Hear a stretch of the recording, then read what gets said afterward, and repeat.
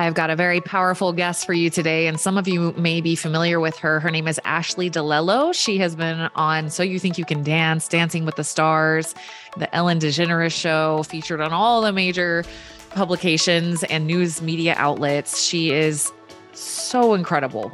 So what Ashley does now, she's going to explain to you on the episode, and what a journey she has been on.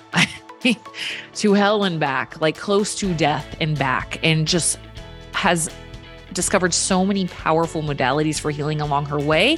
And that is what she is doing now. So she's the founder and creator of Bio-Emotional Healing. It's a revolutionary method based in neuroscience that helps her clients around the world finally break free from emotional trauma, limiting beliefs, anxiety, and chronic pain to thrive in their lives. So despite being told by doctors that she wouldn't live past her teenage years, that was the first big run that she had, and she's going to go into that. She refused to give up and discovered the secret to rewiring the mind-body connection. Really powerful stuff. I can't wait for you to hear her story and her experience. She became an elite athlete, TV and Broadway star, entrepreneur, mind coach, and motivational speaker. She is just like, she's one of those people that's like a radiant ball of joy and a powerhouse at the same time. I know you guys are going to love her. So let's go ahead and dive in. Here is Ashley DeLello. Okay, Ashley, you have been on quite the adventure in your life. Just a little bit, little bit.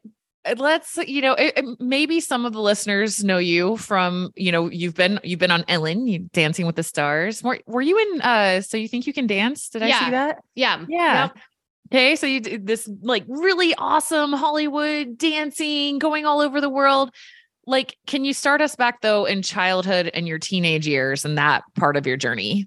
Absolutely. And then people are always like, wait, dancer, what do you do with the brain now? And obviously that's a huge part of the story, because I've had two kind of life altering health experiences. But my first one was at 13.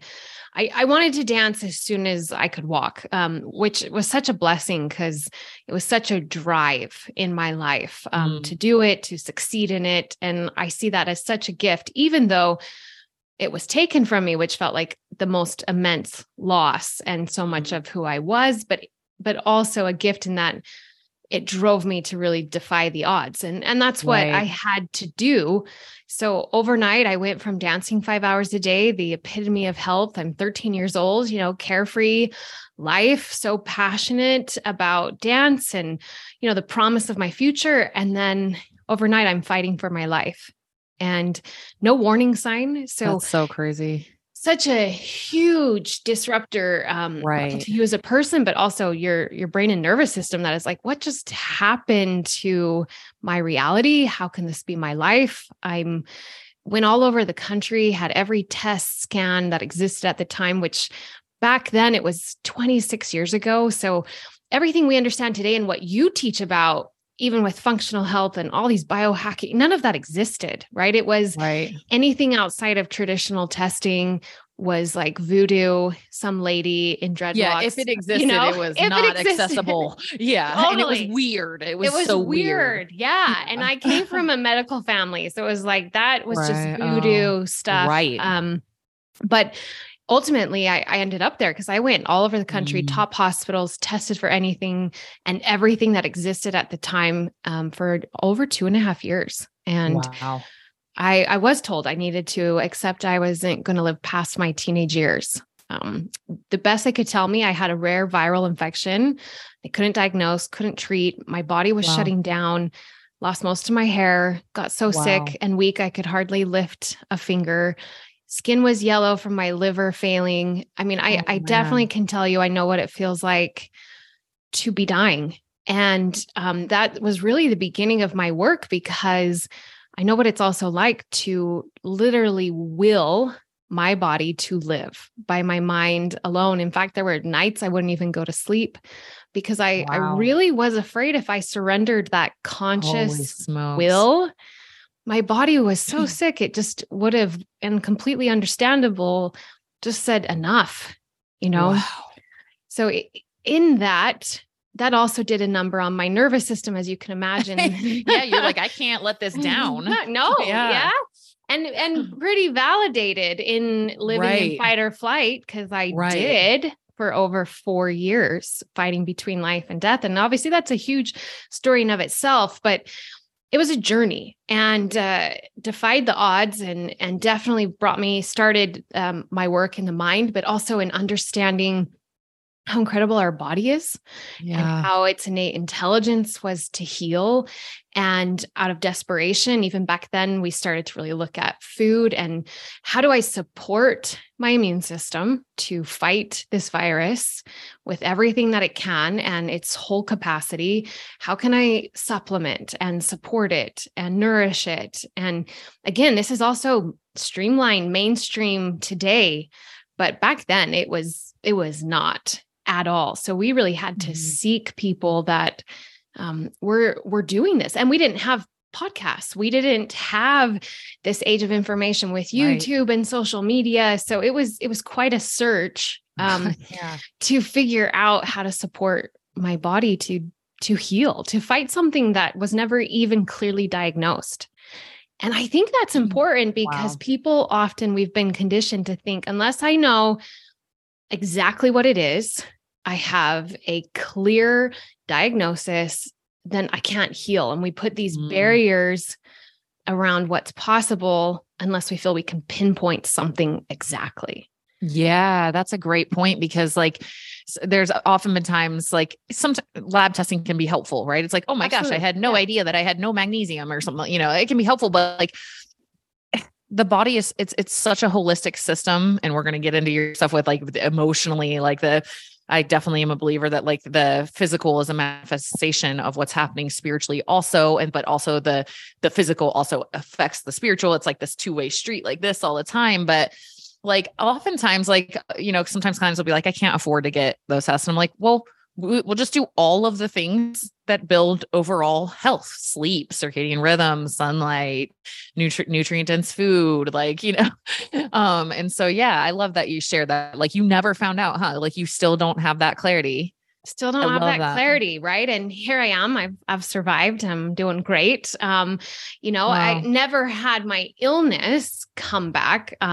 My second life-altering health journey was a total different thing. But what was connected was the impact that it had on my brain and nervous system at a deep subconscious level that I didn't know. I didn't understand because I survived my illness and then I was ready to live. Took me 6 years to go back to dance, but I went back, I went to school. Wow. Yeah. 6 years, which is another miracle that we can connect to what I was doing with the brain in a way I had no idea. But, I wanted to seize life. I was like a second chance at life, defied the odds. So I did that. And I had a lot of injuries through my professional career, which I think also was because of what was running in my nervous system, just that stress response at a subconscious level that just heightened the impact of, really what I was doing to my body, which any professional athlete, it's a certain level of abuse, right? to be at that level. And when we were on So You Think You Can Dance, we were dancing up to 10 to 12 hours a day by the finale, which you just can't even support your body enough to recover from the breakdown, right? My nails were like peeling back and we had to get vitamin B injections because we were just so depleted. Right. Wow. It's kind of crazy. There's so much they don't show on TV. Right. But it was, and you know what? You're hitting such a great point that I think that can apply to a lot of people, even though they haven't been on So You Think You Can Dance, dancing 10 to 12 hours a day.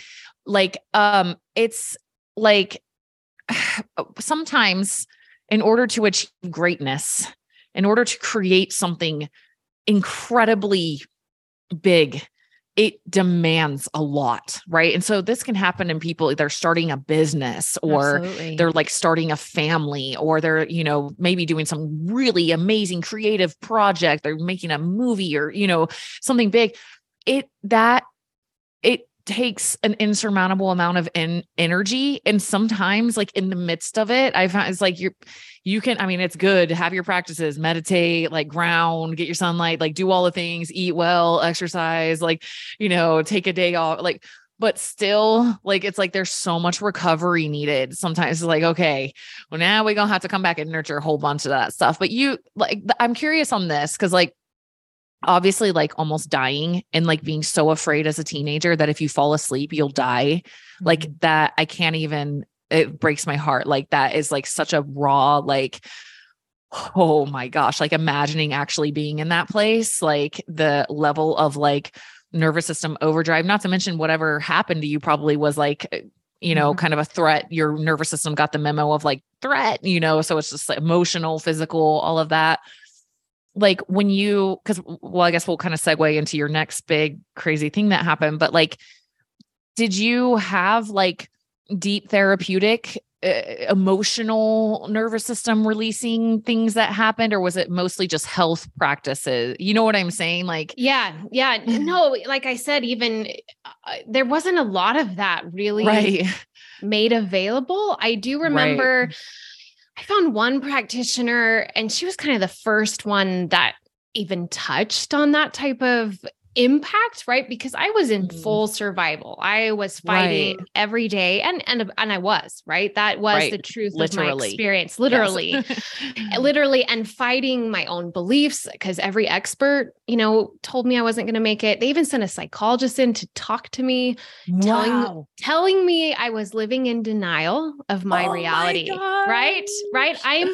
I think I was 13 or 14 at that time. Can you imagine now when you think of that? And I'm here and all the experts, in their white coats, and I'm a 13-year-old girl, and telling me like, you need to accept you're dying. You're not living in the reality. And I remember looking at the psychologist and, not to no fault of her own, but I remember saying, listen, no one knows I'm dying more than me. Like I can feel it. I feel it every moment of every day. But I also feel deep down inside, if I just accept I'm dying, then any chance of survival is off the table. Right. So that's what I'm not willing to do, because whether I die or not, I'm sure as hell going to go out fighting with every piece of that I have, because I'm 13 years old. I'm not 80. I'm not 85 where I've lived this life. Like I'm 13, and deep down inside, I feel like there's more for me. I was created to experience more than these 13 years of life that I've had.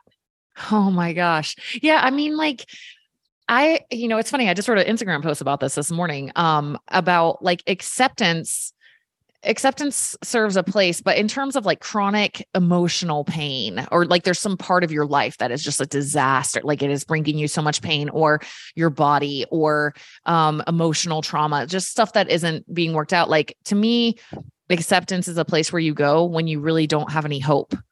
It's like, it's a helpful place to be in. And that's like, they were basically saying to you, like, you have no hope. So just go in acceptance. And you were like, no, I have hope. Yeah. And how amazing as a 13-year-old, because you're right. That's very intimidating, but I'm like, wow, they were actually like, literally like almost like knowing what we know about the subconscious mind now, which we'll get into because that's your work that you do now. But it's like, they were literally like killing you, kind of like, it ticks me off, right? Not just for me. And again, I experienced kind of a similar thing over and over again in my second life-altering health experience. And that was like, it's not just for me that makes me upset, because I'm not a person, and never have been, that just takes it as truth. But how many people do? I mean, because we're not the expert, and we're supposed to trust their expertise. And again, I respect it. Absolutely. I know it's no easy task to become a doctor, a surgeon, or any type of practitioner, but like, you don't get to have the final say. And how many people then walk out of whatever appointment that is, and they lose that hope because they've been told this is what's possible. These are the parameters. And it's like, I absolutely knew I was facing what seemed impossible, but every day I just had to lean in and condition to believe there was possibility. Right. Yeah. You're like, when there really didn't seem like there was much. Yeah. It's like, I would definitely rather be disappointed in that final second when it's like, okay, well, I tried. That's okay. I'll go into acceptance then. Right. Yeah. Until then.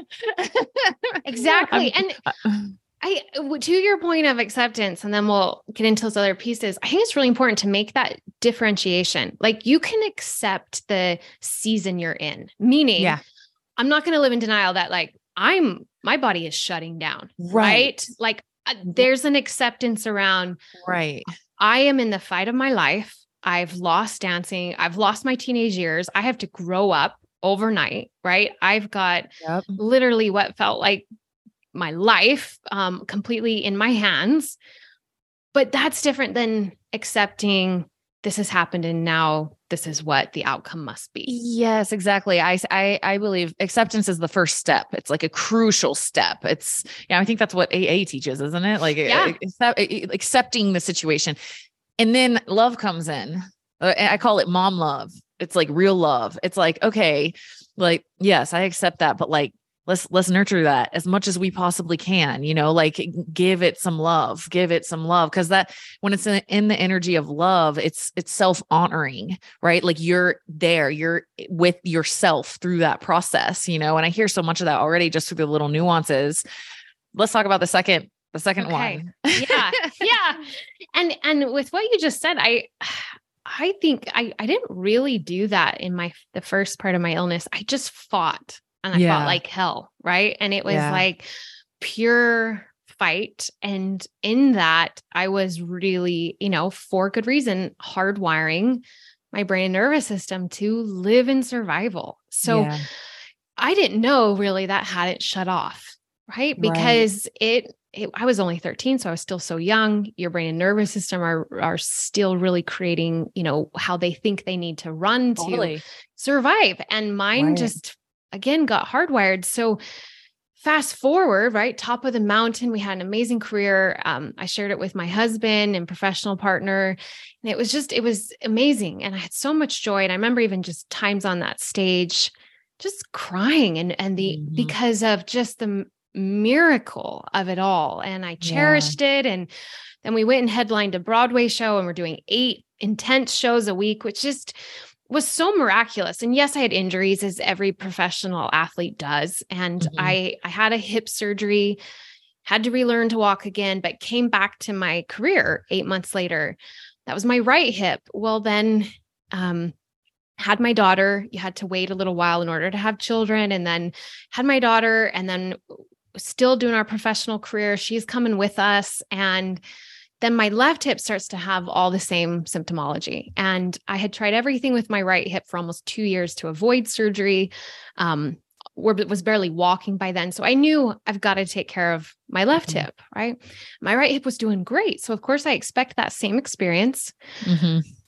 Was not in any way, shape, or form. As soon as I tried to start walking after the left hip surgery, I just knew this is not right. And plus I'd already gone through that recovery and it just wasn't right. And when I started to try to put weight on that hip, just a nightmare.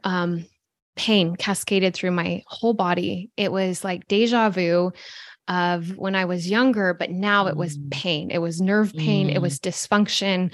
I could not only walk, I could barely hold a book. I, of course, now had pain in like 12 areas of my body, which then means I'm not sleeping, which means my body's in so much stress, which means I have health challenges now coming in, right? And I could feel just like my nervous system going into overdrive. And I'm going to see any pain specialist, like anyone, but this time I'm going to all the holistic, functional, regenerative. I'm having over 200 injections of stem cell, PRP, prolotherapy. Like I'm doing all the nutrition. I'm doing all the supplementation. I'm doing the healing work. Like, I'm going at it, and I'm doing this for over 2.5 years. And I'm not getting better. I'm being told again, well, my nervous system flipped a switch. It flipped a switch into pain. And I'm told this can happen sometimes. So what am I told again? You're a chronic pain patient now. I'm diagnosed with fibromyalgia, chronic regional pain syndrome, interstitial cystitis, which is a bladder pelvic pain that just is hell. And I've lost my professional career. I've lost my ability to even go to the grocery store by myself. My daughter's 2 when this happens. Oh my gosh. I can't pick her up. I can't take care of her, and she was a miracle. I was also told I'd never have kids. So it just was like, what has happened to my life again? Yeah. But worse this time, because I'm a wife, I'm a mother, I'm a business owner. I can't take care of my family. I can't show up. And that was so much harder than being a 13, 14, 15-year-old girl who had a mother who also could take care of me. And I didn't have all these responsibilities. Right. And it's like, gosh. And so I'm doing all the things and I'm not getting better. And I remember one night I was just literally at my wit's end, and here I'm a person who fought to defy the odds. And I'm just sitting there one night. Pain just robs you of everything, and including sleep. And I didn't slept for maybe more than 3 hours for 2.5, 3 months. And I just remember thinking, what kind of life is this? Not just for me, but my family. We were close to losing our home because we were spending everything trying to get me better. And I just really hit a point of like, there's nothing left to try. Wow.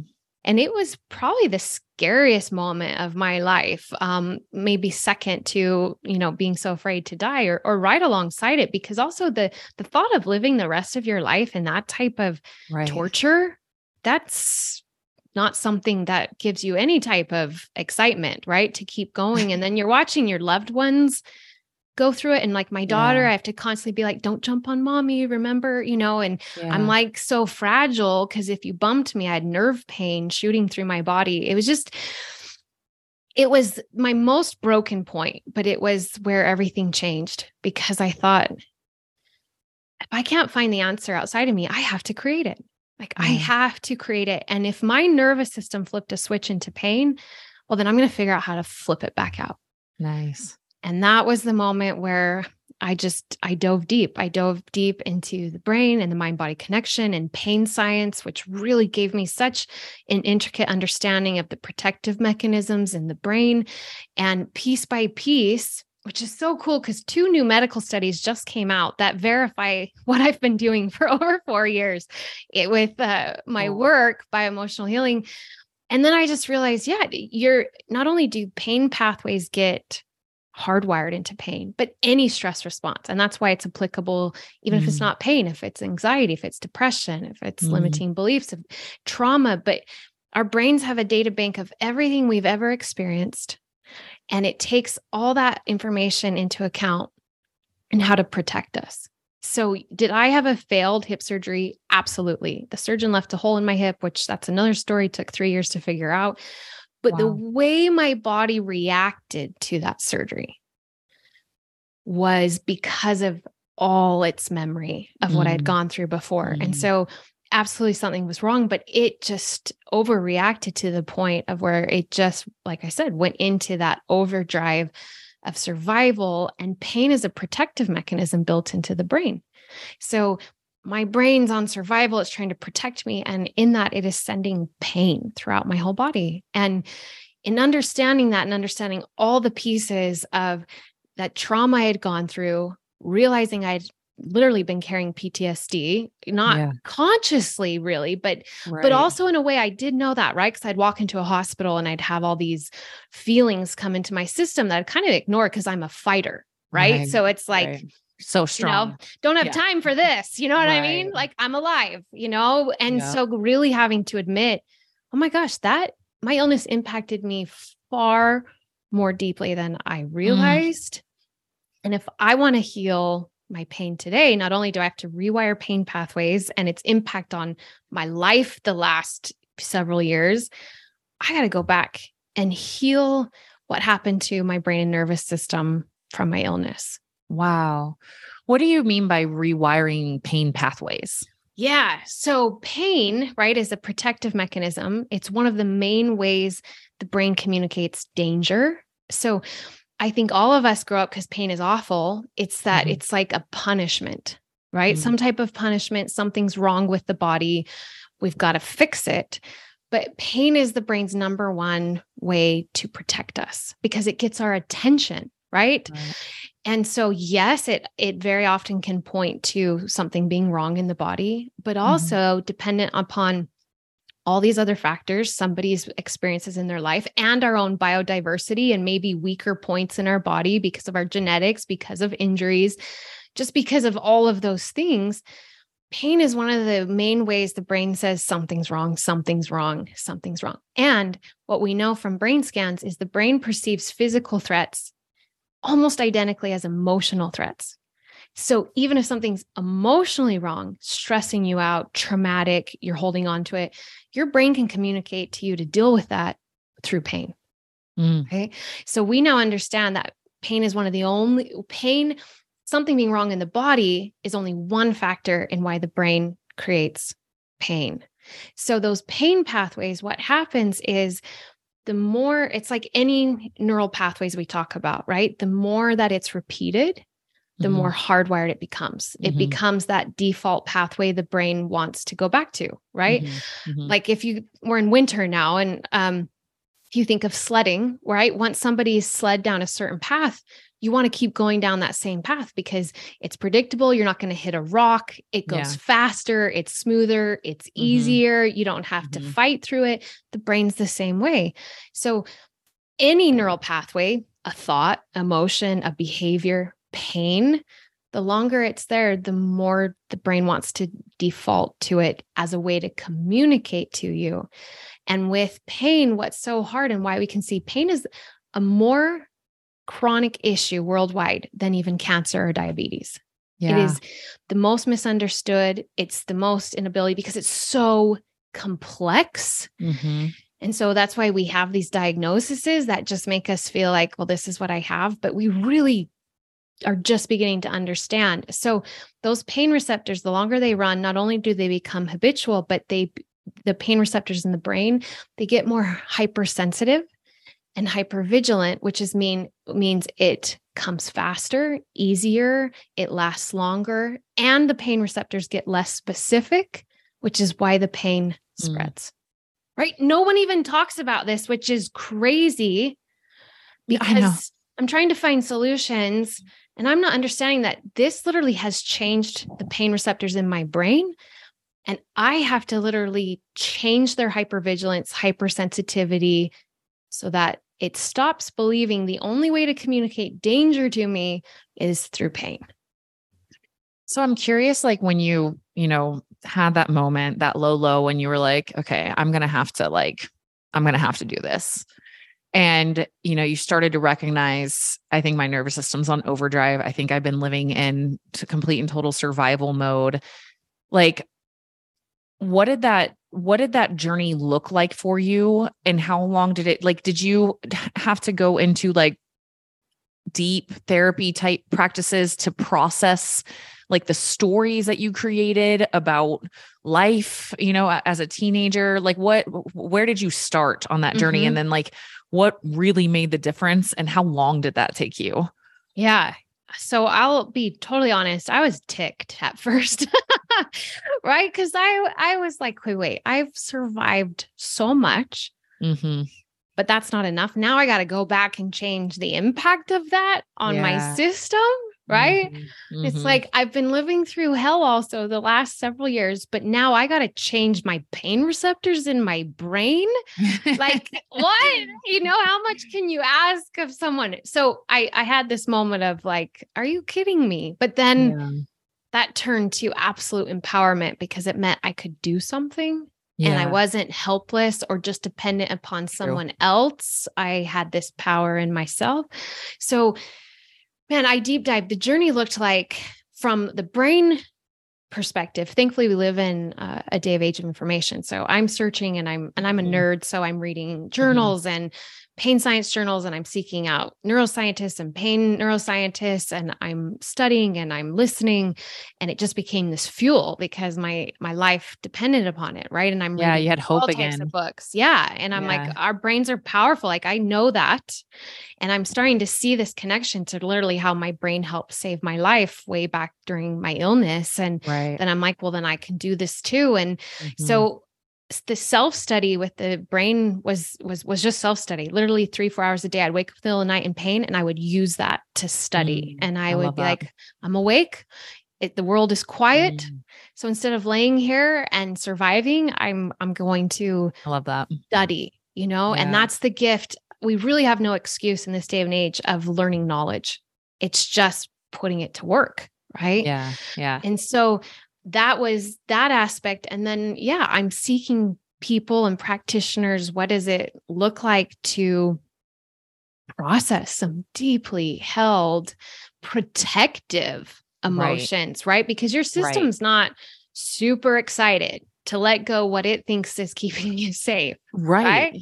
And it's pretty justified in everybody's life, because it's come through experiences that were incredibly hard, very traumatic. And the more emotionally charged anything is, the more the brain takes a snapshot of that and embosses that pattern neurologically, so that it thinks by remembering it, by holding on to it, it's going to keep you from experiencing it again.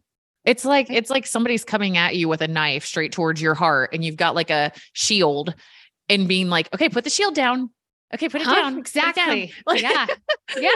Like, and no. Exactly. Right. And it was interesting because it was actually one of the massage therapists I worked with. And because I was so picky, right? My body was just like, you had to touch it just right. But I remember one time he looked at me, he said, Ashley, what happens if you stop fighting? Right. And I just felt this intelligence inside say, then we're going to die. Right. And I just remember that moment being like, having such compassion for my brain and nervous system and my body, because I've been through a whole spectrum, right? My body's been my greatest adversity in my life. Right. And so I definitely went through a journey of seeing it as an enemy to then being my greatest friend and my ally. But in that, I really saw, wow, our systems are so built to protect us. And it really fights so hard to do that. And that often comes out in stress responses that hurt us, that hold us prisoner to our experiences. But really at the root of it is protection from this place of wanting us to survive. And that's such a huge fundamental shift that opens up the pathway of any type of healing. Because if we can't have compassion for this protective nervous system, then we'll keep fighting it, and it will win. It will win. It will fight back harder, right? And we'll stay in this internal battle. So that was just one of those moments of really seeing how deeply embedded and validated my system was, of being like, I'm not turning off these alarm bells. We're going to keep living in fight or flight, looking for every potential threat, and everything we feel in our body, we're going to react as if that could kill us, right? Because remember what we went through and now what we're going through. And that's what the brain does, is it perpetuates similar experiences, but it uses those experiences to validate the beliefs from the old one, right? And so that's why we just keep living experiences over and over again that might be different, but they all come back to the same root. Right. So that's when I realized, okay, I got to create a process based in neuroscience that really takes down the brain's alarm bells, whether that's in pain or anxiety or depression. It took my work to realizing it's all the same. It's a stress response. And I got to understand how you do that. But then the brain and the body are in a constant feedback loop with each other. So you can't just address the brain and leave the body. And we all know emotions are stored in the body. So we can address the brain, but if we're not addressing the unresolved emotions, unexpressed emotions, then we're going to stay anchored to those experiences, to those beliefs. And so that's why I call it bioemotional healing, because it's absolutely based in neuroscience, but it takes into account the body and emotions, and you have to heal them together for your system to truly let go of those old stress responses and the beliefs attached to them, and be even open to rewiring a new belief, rewiring a new pattern, a new way of living. And that's what's so important, because we talk about rewiring. But if your system doesn't feel safe enough to let go of the old program, it's not going to let in something new, maybe temporarily. Yeah. But then you're going to have an experience in life, like we all know, right. that triggers, and your system's going to go, see, I'm coming right back here. Right. Yeah. It's like maybe you, with the whole shield analogy, it's like you drop it for a second and the person was like, I was just kidding. But then the next time, because this happens all the time, but the next time somebody comes at you with a knife, like you think you're not going to pull the shield back up. Absolutely. You're going to pull the shield back up. Yeah. And that's where I was like, how do I do this? Because, right, I live in a mortal body. And this is what's hard with health, because other certain experiences in your life, maybe you can walk away from, right? Or they happened 20 years ago. When it's your body, man, you're living in that. And that's with you every day. And that trauma and that fear around it is with you every day. And we live in mortal bodies. So I also have to come to the truth of like, I'm going to have pain sometimes. I'm going to get sick. I'm going to have symptoms, and I want to live a long life. So I got to teach my body to not overreact, not just to get over this, but in the future, to not put so much strong meaning to every little symptom that I have, because I'm going to feel it. So it's not just about changing it now, but really changing and healing those protective patterns so it doesn't default back to it in the future. It reminds me of like hypervigilance. Like if someone was like severely abused by a man, then they'll be very hypervigilant and like overread into everything, and everything's a threat and everything's scary. And like, it's like that with the body. When your trauma was with the body, every little pain, every little, sickness, every little, is like, whoa, like you blow it out of proportion because of trauma. Like it's a natural response. And so I'm hearing a lot of like self-soothing and like, what's the story here, and relationship building, and like changing those thought patterns little by little. And that's what I was kind of wondering too, like, was most of your work like pausing, breathing, like rewriting the story, examining the subconscious stories that are coming up? Or were there like physical, approaches that you did also in terms of like, I don't know, maybe like deeper breath work sessions or plant medicines or EMDR, or you know what I mean? Like, was there, what did your process mostly look like? Yeah. So it's a combination, because if we're just going to pain, you have to do certain pain reprocessing therapies and mind training to help reestablish that sense of trust and safety, to where the brain doesn't overreact with pain. It takes a lot of diligent effort to do that, because again, it's built into our nervous system. So the people who don't feel pain live short lives. So your brain is extra protective of letting that go. Right. And so you have pain reprocessing, turning down that hypervigilance. That also includes, of course, understanding what some of those deeply rooted experiences are that have made your brain stay there. Acknowledging all the emotions from that. Like when I went through my illness, I didn't allow myself to have a hard day. And if I did, I would say, we don't have time for this. Like, you got to survive. You got to fight. I mean, everything was taken from me. The love of my life was taken from me. I grew up so fast. What do your teenage friends know what to do with you after 3 years? Like, glad you're not dying yet. I literally had a friend say that to me once. You're still alive. But it's like, I am. So I had a lot of emotions I had to sit with, cry, unbelievable sorrow, also the fear that drove me to fight, but I hadn't really felt anger, right? Because I mean, gosh, you took everything, like life took everything from me, and just anger at the situation and things I was told. And I'm not an angry person, but gosh, we sure are going to feel all the emotions if we live a life and have experiences. So it was also processing that. So it was a combination of, you have to get to hyper awareness, right? And of observing all these pieces, but then you've got to sit with them. You've got to process them. They work in layers, as you know, we're like onions. And so you have to be okay with the time and the process to do that. And at the same time, I'm having to retrain my brain and my body to feel safe, to trust, to communicate in a different way. If people knew the amount of conversations I've had with my body,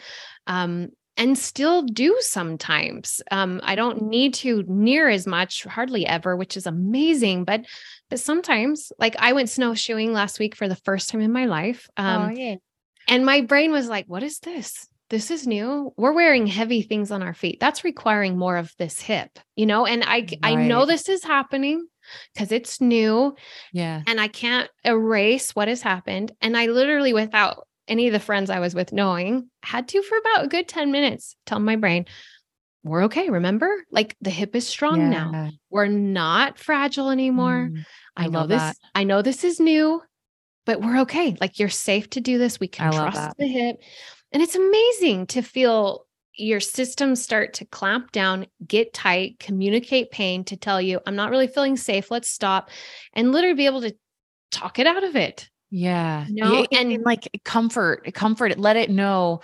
I love this example because like I find that in like with eating issues in my work, right? It's like the most growth happens in the moment. Like we can talk about it right now on this coaching call, but like the growth happened, like that was the moment, right? Like that it's like in the moment is where the patterns are set, the unconscious patterns. It's just, and you're just using the conscious mind to tell the subconscious mind it's okay. Right. Yeah. And it's like, yeah, awesome. And you know what's cool about it is as complex as the brain is, and it's also so simple. All it cares about is safety and survival. So that's why I tell my clients, if, obviously things get tailored specific to the person and the experiences and their stress response, whatever that is. But ultimately our brain and our body are seeking safety and just because they're both designed to protect us. And so when in doubt, whenever we can reassure safety, emotional safety, physical safety, mental safety, then that is always going to help to calm down the system, right? And of course you can absolutely, there's breath work to really take charge of our physiology to where the body is telling the brain it's safe, right? There's both that come into place, because if the body is also really not feeling safe and you're trying to tell it we're safe, it's like, I'm sorry, no, right? So we have to do breathing, which offloads that carbon dioxide buildup. So now the body is saying, oh, okay, maybe I am safe. And then the brain can take more conscious control, right? So there is definitely an interplay of having to both sometimes go to our physiology first with the body, with breathing, with movement. Yeah. And then, with the mind, because ultimately the brain is the command center, but you can't disregard that really powerful feedback from the body, right? Which is why if someone's having a panic attack and you're like, calm down, breathe calmly. And they're like, and it makes them more anxious because they can't breathe calmly, right? And that's why there's some really cool tools like the physiological sigh and things that just really help the body to quickly offload that carbon dioxide. And then the mind has more power over it. So there's so many tools and possibilities. It's just awesome. Yeah, I love that you're hitting body and mind. A couple things come to mind. One is I went similar to you, but in a different way. Mine was more psychological, emotional stress, but like left a religion and got divorced within 3 months. So like a nuke on my life, and then got into a really horrific relationship after that. And after a year and a half, lost everything. It's like lower. Like I thought that was going to be the hardest thing I ever went through in my life. And then it was like, nope, you're going to start all over again, and when I was, going through the healing of that, like I did a lot of, talk therapy type coaching work or whatever. And I felt like I was in a really great place. Then I went to this workshop where they were doing like physical release. I felt like I was like all good. Like, oh, I'm grateful for that experience. I learned so much from it. Like I, wish him the best. Everything's good. Like I hope that he finds his healing. Like I was in this little, like that place. And I'm watching these people at this workshop, like they're doing punching bags. And I'm watching this kid, a lot of people, this is like their first experience ever, like processing anything in their lives. Right. And I'm watching this like maybe 19-year-old kid, like who had been abused by his dad, just start punching this bag. And like, as he gets more into it, I mean, he's just like punching so hard and saying every profanity and just like falls to the floor sobbing. And I was like, oh my gosh, it was so like beautiful and sad and all of the feelings, Mm. to watch. And I was like watching him and I was like, I haven't done that. I didn't do that part. I didn't do that. I'm going to do it. I'm going to do it. And it was kind of embarrassing, honestly, because like a colleague had invited me to this thing. Right. I'm like, but I was like, I'm going to do it. And I did. And I cannot even, there are no words to describe the level of nervous system reset that I felt for days after that. Like I almost couldn't even talk. I was just so calm. So calm. And I was like, okay, so the physical, that was my first big aha, that it's like, you can't just mindset your way, No. the body also has to process and release, it has to be both. So I love that you're doing both. Okay. I wanted to say, guys, cause you're probably wondering, like, so let's talk about bio-emotional healing. And by the way, you guys can go to her website. We'll put the link. It's ashleydilello.com. But like, what is bio-emotional healing? If somebody's like, I need this, like, what do you do with people? Yeah. So everything we just spoke about, right. In a systematic process. And that's really what I realized I really needed to create was what, because there's so much amazing tools out there, so much, and I love that we have access to so many things the rest of our life, right? Because they all have their place. And I was like, what is that process? How do you bring in the brain rewiring, the retraining? How do you turn off that hypervigilance? How do you process the emotions? And then how do you create that trust and safety to where your brain and body actually accept these new beliefs, accept what you want to do?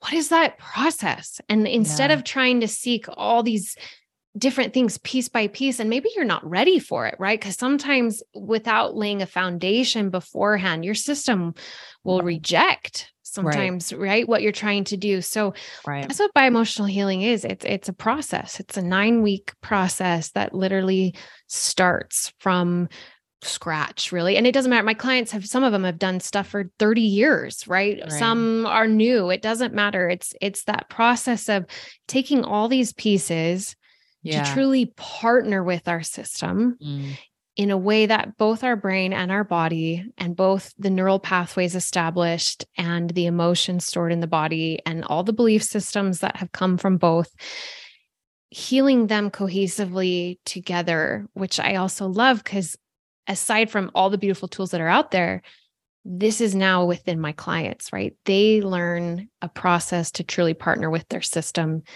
to heal these pieces, to let them go, and then to take control of their brain nervous system, but in a partnership that allows them to truly rewire pain, rewire anxiety, rewire limiting beliefs, rewire patterns of behavior.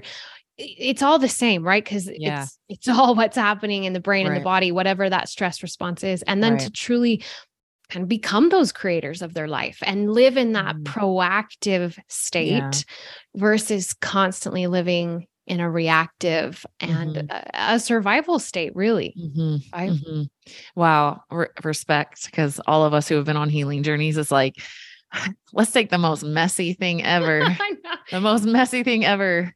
And like really sit and think about a process. Like I know that took a lot. So like respect for creating that. And it's so powerful because you've been through it. So it's like, it gives you the wisdom of like, oh no, I wouldn't be ready for that at that point. Like we got to first like learn how to calm down physiologically. And then maybe we can talk about that, and it's like with me with like meeting the ego, like if I push up on somebody's ego too hard and mindset coach is just like, whoa, okay, whoa, we're not ready for that one. Yes, absolutely. And that's why you're where you are and I'm where I am. Right. And I think everybody feels that way. I mean, you turn your pain into purpose. Yeah. And I'm really grateful. The beautiful thing, right? Tony Robbins always say, if you want the island, burn your boats, right? And that's the beautiful thing about being broken, right? Because in my life really depended upon me figuring this out, so that was the greatest motivation I could be given. And in that, as unbelievably hard as it was such a gift. And, then every day looking at my daughter and then my husband and like, what do I want for their life too, with my life? And it was a journey and I was my own guinea pig But that's why it works, because you could be the most brilliant neuroscientist. And I've spoken in front of neuroscientists. I'm in fact speaking in front of 250 practitioners next week. That's awesome. And you could be, and you are, but if you haven't felt these types of things in your own system, in your own life, if you haven't been in, you just won't get it. And you won't get how complex it is and how deeply it impacts you in all the vast ways it impacts you. And so therefore you're going to miss some really crucial pieces to the healing process. And so 100%. It really kind of is the only way, right, to connect all those pieces, is to have lived through them yourself. And that's what I tell people, right? I'm walking every day. I'm a miracle to function, to walk, to be strong again, to be hiking, to be active. I spent 3.5 years barely walking. But just as meaningful to that is I live in a system that feels calm. And it's not that we don't have spikes, right? Because I also live a busy life. But I remember telling my husband one day when we were watching a movie, and this is before my chronic pain journey. Like, we were watching a movie and I'm like, you know what's so weird, right? Because I'm a dancer and I can stretch and I can do yoga and, I can look really zen, right? Even laying here with you watching a movie. But I can feel this alarm system. And it's running all the time. It doesn't matter how much I breathe. It doesn't matter how calm I am. There's nothing happening here. We're watching a movie. I don't know I can't get this to turn off. Right. And so equally miraculous to what I've defied physically is something nobody can see, but I can feel every day. Exactly. And that is this system that is in peace and is trust, even in my busy life, even if I get sick, right? Even if something happens and there's a lot of emotional stress happening in my life, like it's there. Absolutely. We want that survival mechanism, but I don't live there anymore. And that is the piece that you understand, that is just, it's miraculous. It's significant because then you get to live every day different. Yes. It's, I've lived through that too, in complete and total survival mode. And I know exactly what you're talking about. And I live in that peace now. And it's like nothing, you're never safe when your nervous system's in overdrive. Like it's this chronic, like, what's next? I gotta, it's just like this, like on, you're just constantly on. And, and I see this in so many people. It's like, oh, I hate relaxing. Yes. I'm like, that's a stress response. I get it. I've been there too, but like, we want to get to that place where it's like, I don't have to, it's kind of like the place I live now is like, nothing is a have to anymore. It's like, I can't, but it's like, it's safe. It's just a general feeling of safety and peace. And I want everybody to have that. And if you've had any sort of trauma, and what we're talking, I know what we're talking about that. Like, there's just something a little still on all the time. That's your nervous system. That's your nervous system on overdrive. And there's some stuff that needs to be worked through. And I like perfectly described it. It's like, you got to feel that stuff. You got to feel it. I call this, baby toddler behind the baby gate. Okay. Hear me out. So like your daughter, right? Like if you have like a 2-year-old or 1-year-old or maybe like a 10-month-old or something, they can walk and they're behind a baby gate and you're like on the phone and you're working or whatever. And they're starting to be like, if you ignore them, what do? Louder. They get louder and louder and louder. And then they just start crying. And then finally you take a break and you like go over and you're like, get eye to eye. And you're like, well, hey, what's up? And they just want to tell you that they saw a bug or something. My listeners have probably heard that analogy before. Exactly. They just want to be heard and seen and validated. And I feel like so much of this nervous system, it's like, you got to feel those things you don't want to feel. Yeah. And you're going to be okay. You're going to be okay.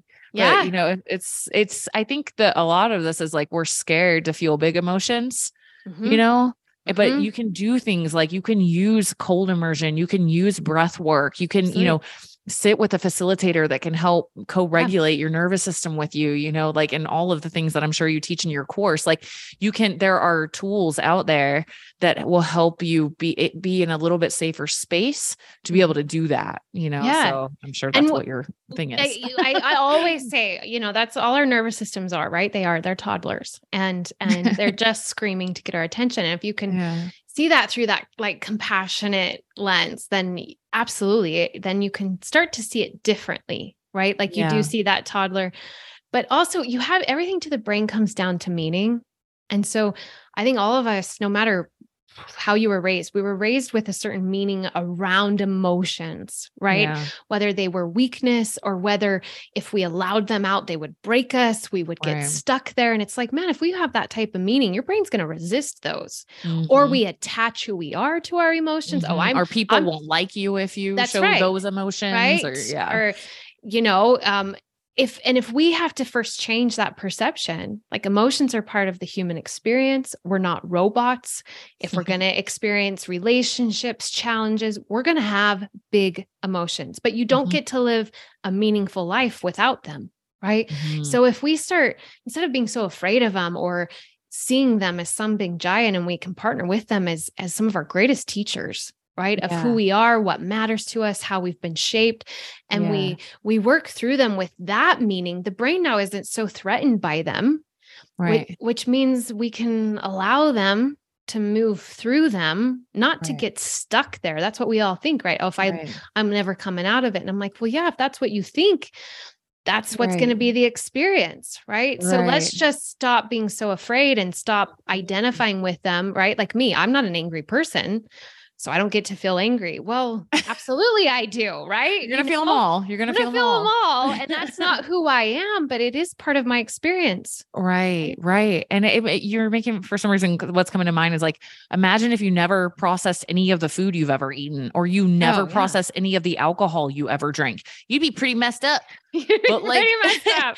When you don't process your emotions and they're just stuck in there after so long, it's like, it's gonna cause problems, you know? And so it's so, now it's like, I mean, I'm sure I have stuff that I haven't processed, but I look forward to it. You know, I'll drive around and I'm like, what am I feeling right now?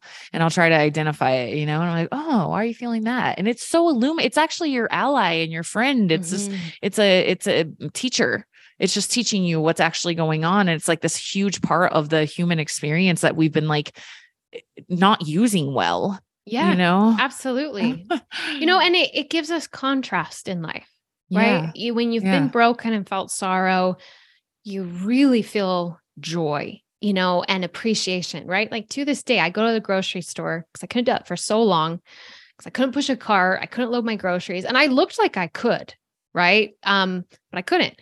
And to this day, like I'm always at the grocery store. It's so funny. And I have this thought in my mind, like, look at me, guys. Like, is everybody seeing this? Like, are you seeing this? Like, you know, and it sounds so nuts, but so because I felt that anger, frustration, loss, helplessness, it's the contrast. And so if we can see that, we don't have to be afraid of them. In fact, like you said, we can, I mean, when they show up, we sit with them. We don't run from them. We don't suppress them.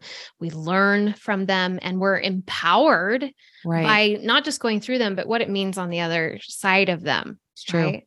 And when we can do that, and when we can understand how the brain works and how to harness that capacity to help us instead of hurt us, and we do it in partnership, gosh, we're all powerful. And that's really my message at the end of the day. Yes, I have this amazing inspiring stories, if you will, but I think too often we hear stories and we're like, oh, that's them, you know, and that's why I love the brain. Cause I'm like, no, that's you. I just learned how to use it, how to harness it, how to work with the body, which means even if we're different, we have different intelligence, talents, gifts, backgrounds, personalities. You can achieve that same healing in your life, and you have that same capacity to become your best, most powerful self, whatever that looks like. Yeah. I love it. You're just like, hey, here's some stuff that really helped me. And it's like, it's been helping other people. So like, just try it out. And that's always, it's like, just try it out. Just try it out, you know, cause like you will find bits and pieces of things that it never occurred to you before. I know you experience that in your coaching. I do too. Like sometimes I'm like talking to all my clients on a Zoom call, and I can see this like look on their face. Like they're just like, what? Like, you know, like it never occurred to me to like look at my body like that, or to look at food like that, or like, what, you know? And so it's so helpful to get the perspectives of people who have been through what you're going through and sharing some of that wisdom. So awesome, Ashley. Thank you so much for coming on and sharing. We'll make sure that you can follow her on Instagram also, but we'll link up ashleydilello.com and everything that we talked about today. So yeah, thank absolutely. You so much. Thank you for having me. There's a free training on the brain on my website, which is a great place. The more you understand kind of how the brain works, the more you can actually start to separate yourself from this is me, I'm broken, I'm stuck, to, oh, this is my brain doing this. Awesome. And that gives you space to change. There's a free mind body blueprint there. That's a great place to just start. Okay, how do I start rewiring? That's a 3-step process to help take you out of that reactive to that proactive state. And then, yeah, if this resonates and people are like, I need to do this work, they can schedule a free consult just to first even see, okay, for me to better understand, to see where they're at and if it's a good fit. Awesome. So zero risk entry. Check out that free mind body blueprint. And yeah, I think we'll wrap it up there. Thank you, Ashley.